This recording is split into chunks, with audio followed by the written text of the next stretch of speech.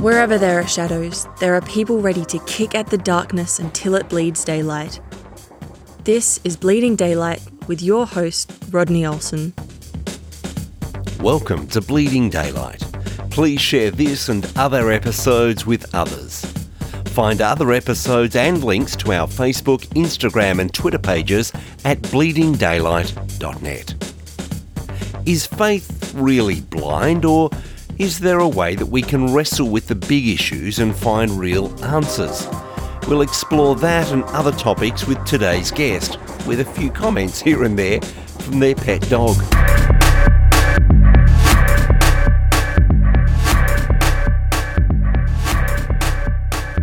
What do you do when the description on the box doesn't match up to what's inside? How do you respond when what's been promised isn't quite what's delivered? Melanie Sayward found that was the case for her when it came to matters of faith. While she saw an amazing depth to the faith of those written about in the Christian scriptures, she found her own faith to be shallow. Her latest book, Deep Faith, Resilient Faith, is her journey to discover whether it's possible to experience and live the kind of faith she saw in the pages of the Bible. Melanie is an author and podcaster, and she joins me today on Bleeding Daylight. Thank you so much for your time. Yeah, thank you so much for having me, Rodney. I'm really excited about chatting with you and your listeners and whatnot. So, yeah, thank you. It's probably helpful for people to know that when you came to write your latest book, you did that not as someone observing faith from the sidelines, but as someone who has already deeply engaged in faith. Tell me a little of your story. When did faith first become real for you? I'd say I became a Christian at about 8 years old, but I would say that my kind of journey in faith was not typical in that I was brought up in a Hindu family. I had to, do all of the things that are required of a child that grows up in a Hindu family. But my parents happened to send me to a Christian school. So they were aware that I would be learning about Jesus and all that kind of stuff, but they believed that the education that I would receive there would be really valuable. I am naturally a bit of a deep and philosophical kind of person. So I was asking lots of questions about who is God and all that kind of stuff when I was young. I wasn't exactly getting very clear answers from some of my Hindu relatives and whatnot about that question. And I was getting a great education in who Jesus is at school. And so I actually became a Christian while I was quite young, but I probably didn't really attend church properly until I was about 15. I find that my experience is one where I have observations of the non-Christian world. And so I don't know if that makes a big difference in how I live out my faith. Of course, I actually started to really understand what faith meant as I was a teenager. And I probably didn't have this real kind of epiphany that God is more than just a moralistic kind of being that helps us decide what is good and what is right until I was about 19 when I was in a church service, and I had this thought. It was just sort of dawned on me suddenly, God is real. Oh my gosh, God is real. It was completely different to what I had understood faith to be. I just kind of thought it was about being a good person. And then once I realized that God was real, it became about the fact that I was actually talking to a real person when I prayed, and that this person who is real could be connected with. I could have a relationship with him beyond him telling me whether what I was doing was right or not. It's difficult for you perhaps to say, because we all grow up in our own families, we all grow up in our own way, believing that what we're surrounded with is normal. But I'm interested in your perspective of what it's like growing up in that tension of those two faiths, of that Hindu faith and that Christian faith, and hearing different things from different people who are in your life at that stage. Yeah, look, I can't say that the tension is beautifully walked out when you're in it, but I think one of the hardest tensions I did really walk out in that scenario was learning to continue to honour my parents who had very different belief systems to me and still be able to live out my faith. And, because there was a time where they weren't really particularly happy about the faith that I was pursuing, because I was getting very vocal about my faith at home. There was a time where they started to limit how much I could go to church, and that was really hard for me to work out, because there were, people at church were saying, oh, you need to be at church every Sunday. That's part of being a Christian. But I had to kind of balance that with, well, actually, it's not possible for me to be at church every Sunday. For me to continue to honour my parents was a journey of discernment in its own.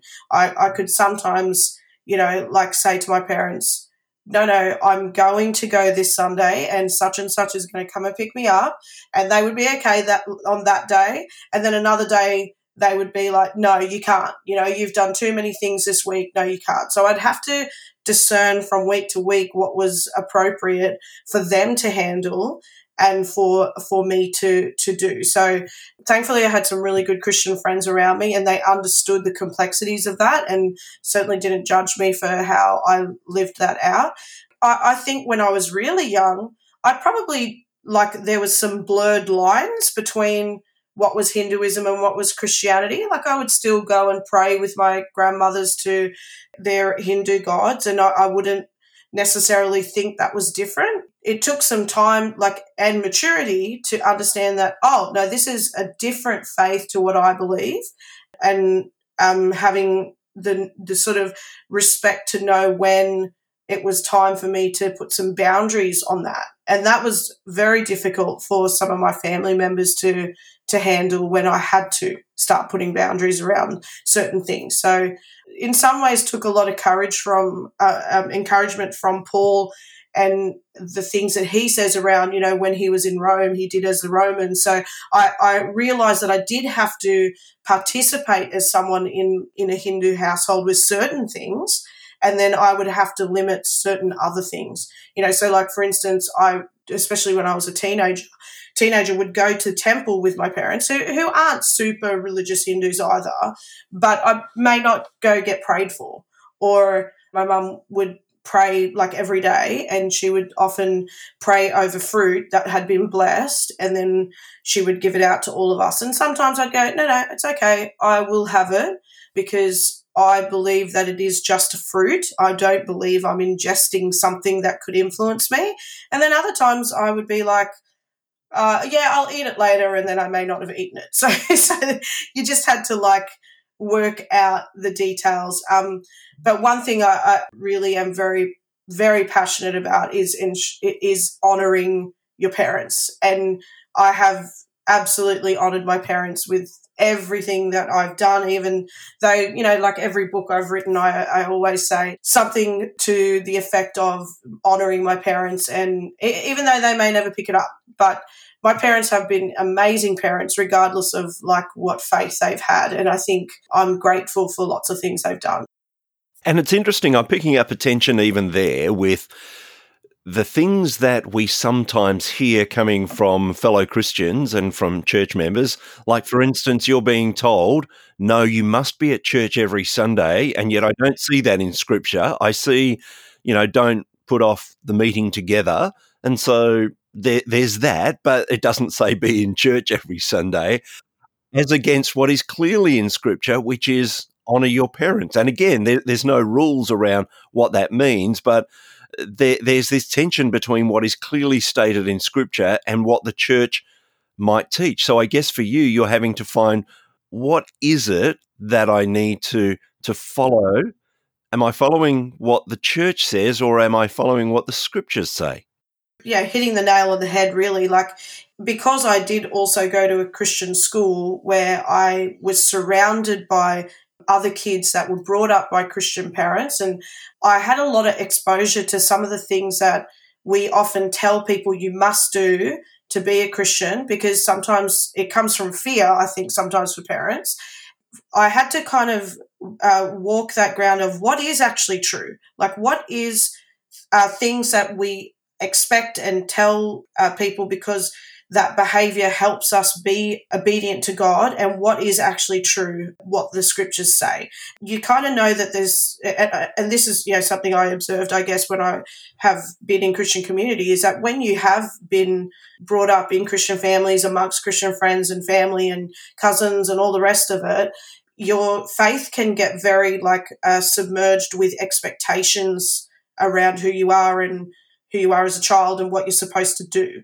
There's these expectations that aren't necessarily biblical, but it's what's been projected on you because this is the society that you're a part of. So when you haven't been brought up in that society, you kind of go, oh, where did they get that from? Is that actually what Scripture says? And so I think my whole faith journey has been one of what is the actual truth.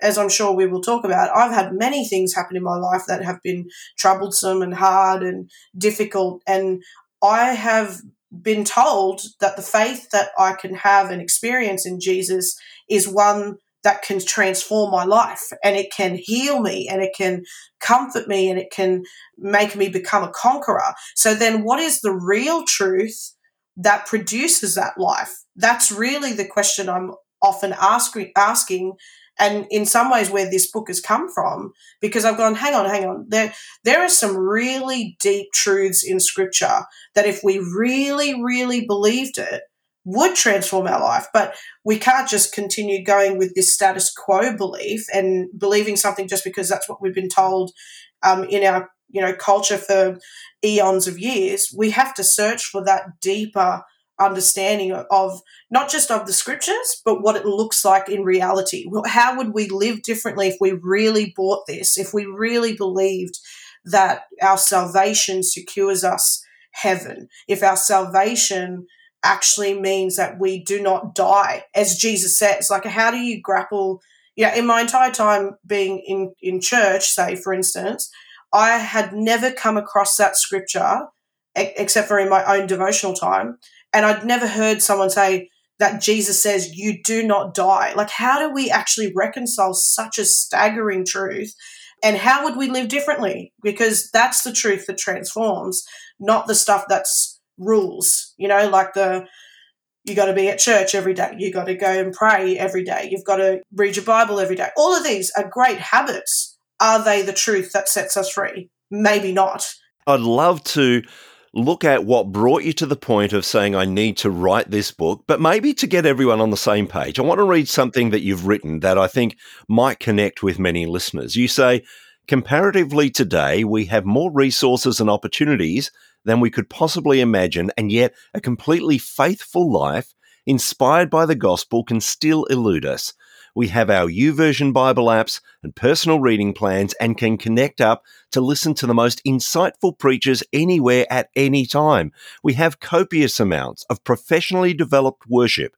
We have pretty and inspiring posters available en masse, and a short visit to your local Christian bookstore will reveal a myriad of paraphernalia from water bottles to mints encased with biblical precepts. We have thousands of churches across our cities. We actually have more choice than the early church could have imagined. Most of us are ridiculously wealthy in comparison to the people of those days, and yet the substance of our faith is so hollow.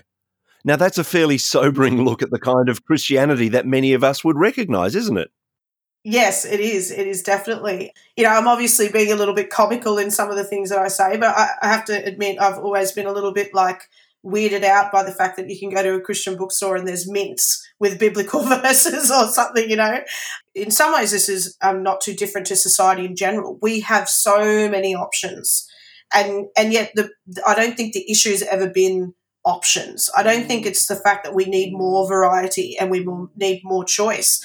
We already have the truths of the Bible, of Jesus and what he's done for us in Scripture. We just don't necessarily get deep enough in trying to appropriate what that means in our life and experience it. Some of the things that the time that we actually require to really, dwell in those thoughts of, again, those biblical precepts, it takes time. It really takes time. So the fact that we have so many options kind of seems very typical of our society in general, that we live very fast-paced and we have lots of things to choose and lots of things to decide, but we don't necessarily go deep and allow ourselves to really contemplate what something means. And I think I even use an example in one of the chapters about seeking, and the fact that I love Google and I've learned so many things because of Google, but we are in most cases committed to 5 minutes to find out the answer to something.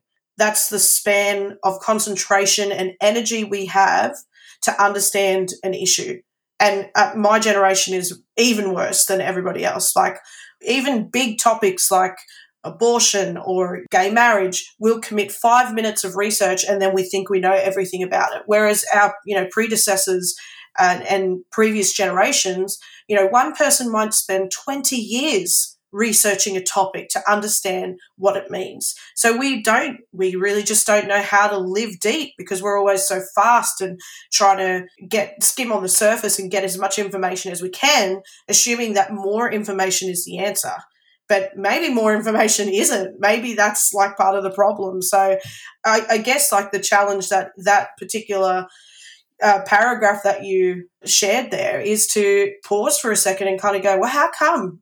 Why is it that we have all of this and yet something still feels like it's missing? I talk to a lot of young people and a lot of people, especially in my generation, and even some in older generations, and I find that this is one of the most common statements that I hear: something's missing.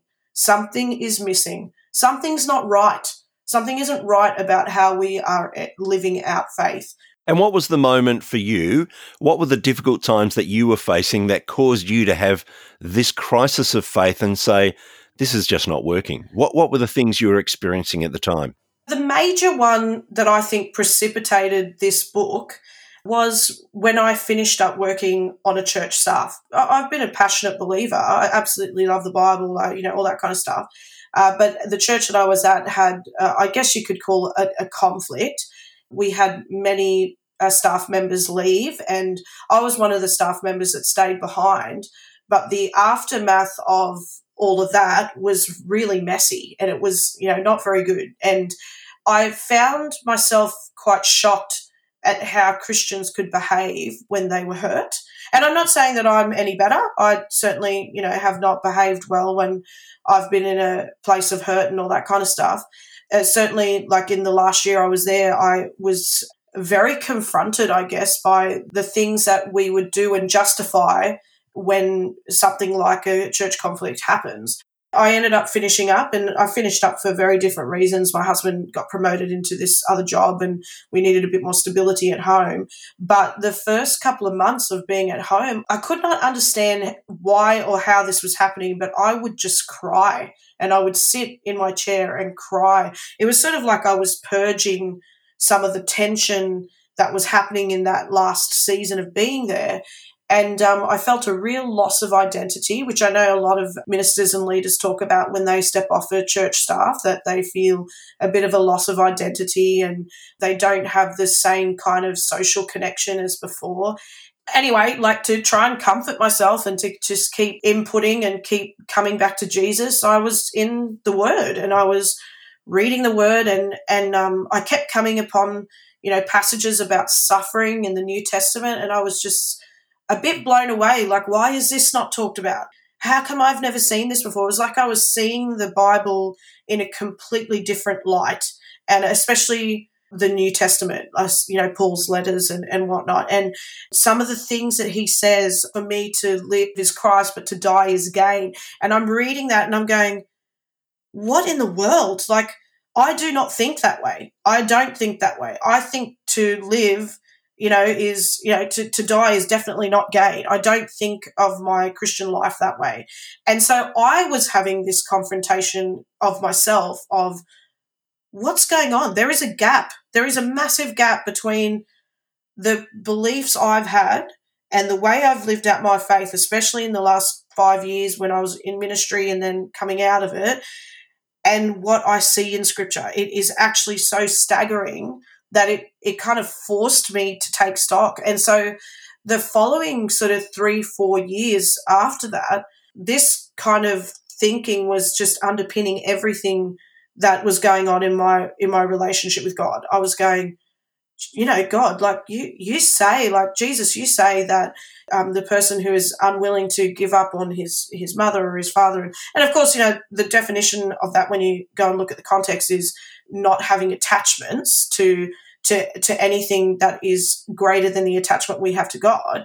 But I was looking at it going, no, that's not what I have been living, and it's also not what I've been being taught. And so there was no way I could come to that revelation if I was just in that environment, being taught the way I was and listening to the messages I was and going and living that Christian lifestyle, going to church and doing the worship and then serving and doing this and doing that. I had to actually process it in that time with God and be real that I can't just read this book and pretend that those things aren't there. It demands my attention. It demands that I ask some questions. And so really, this book was actually quite an arduous journey to write because I was digging, trying to force myself to look at these things that are actually really uncomfortable in our middle-class nature kind of lifestyle to confront.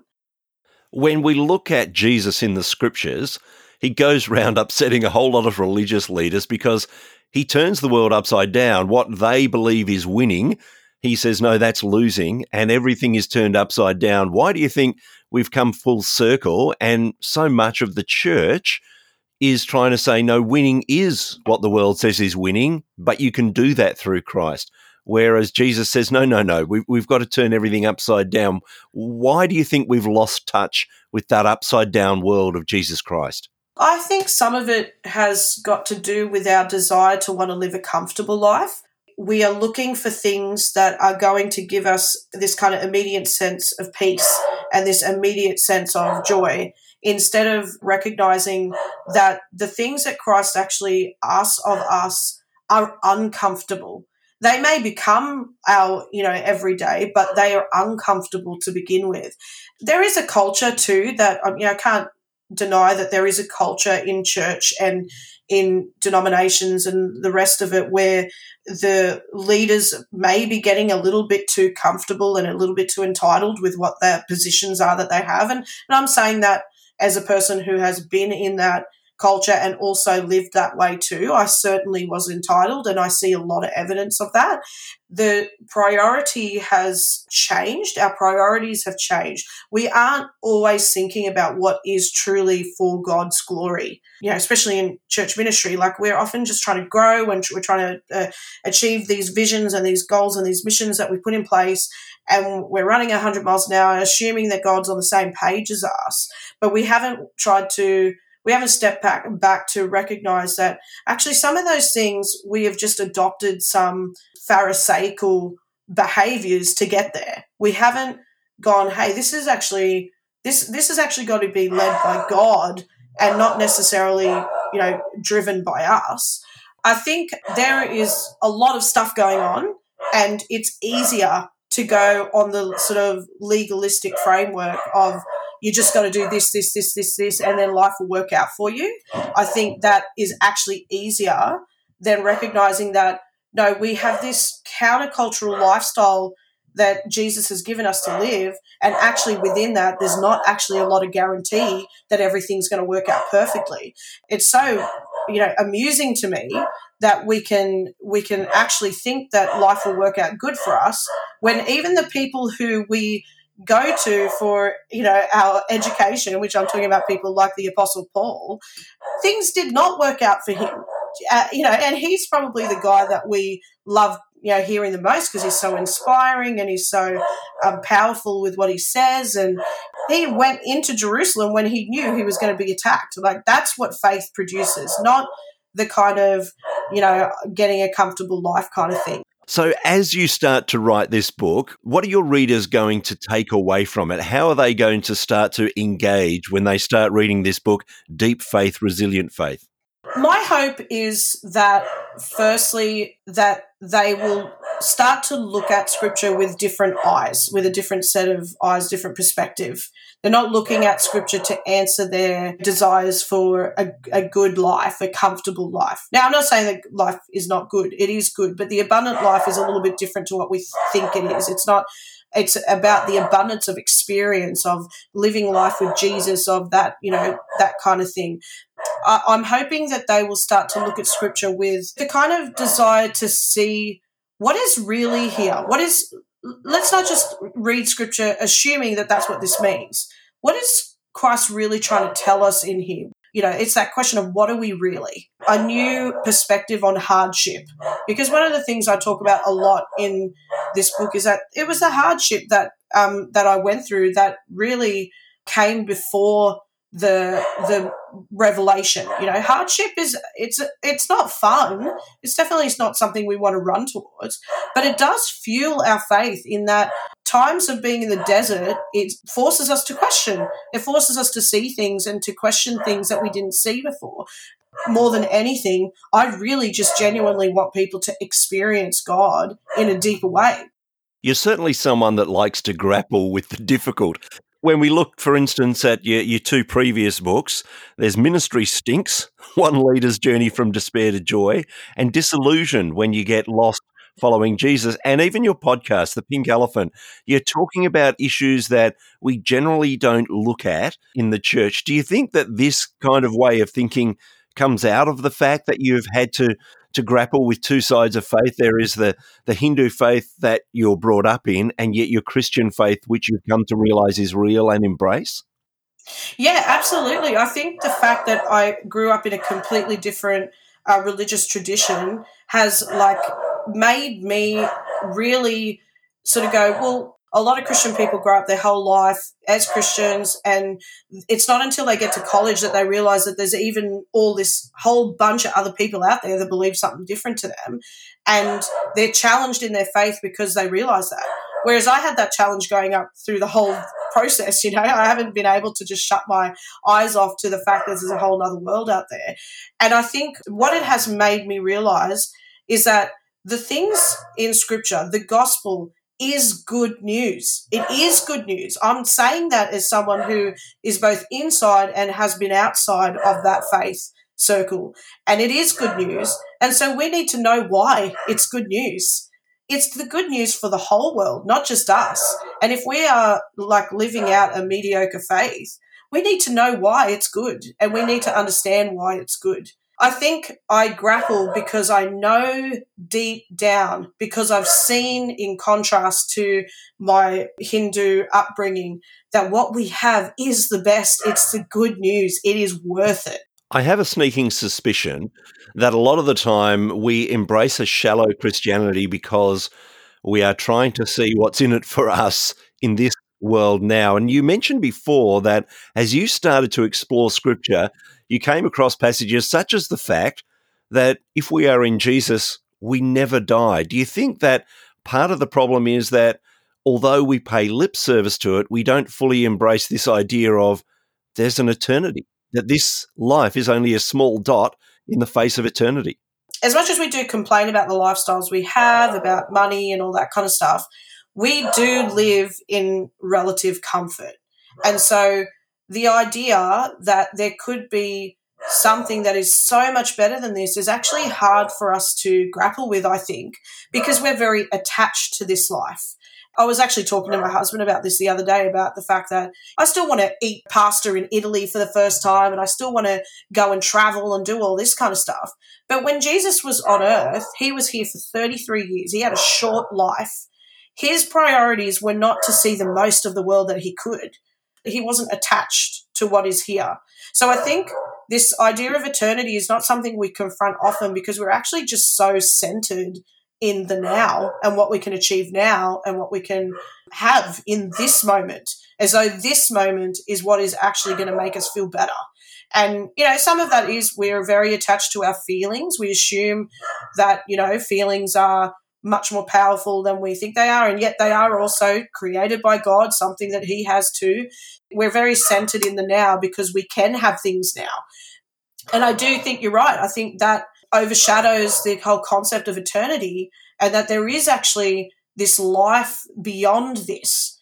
And that life beyond this is supposed to inform how we live now, but we have the opposite happening. We have the reverse. Tell me about your podcast, The Pink Elephant, and the thinking behind it. I've discovered that I have a bit of a skill at being able to identify the things that nobody wants to talk about, that actually, if we did talk about it, would probably make a great deal of difference to how we experience life. And so I used to experience that when I was in church ministry, when I used to work in corporate work. That just seems to be a bit of my flavor, I guess. The reason I started the podcast was because there was these unspoken things, like, so you talk about biblical concepts, like really basic biblical concepts.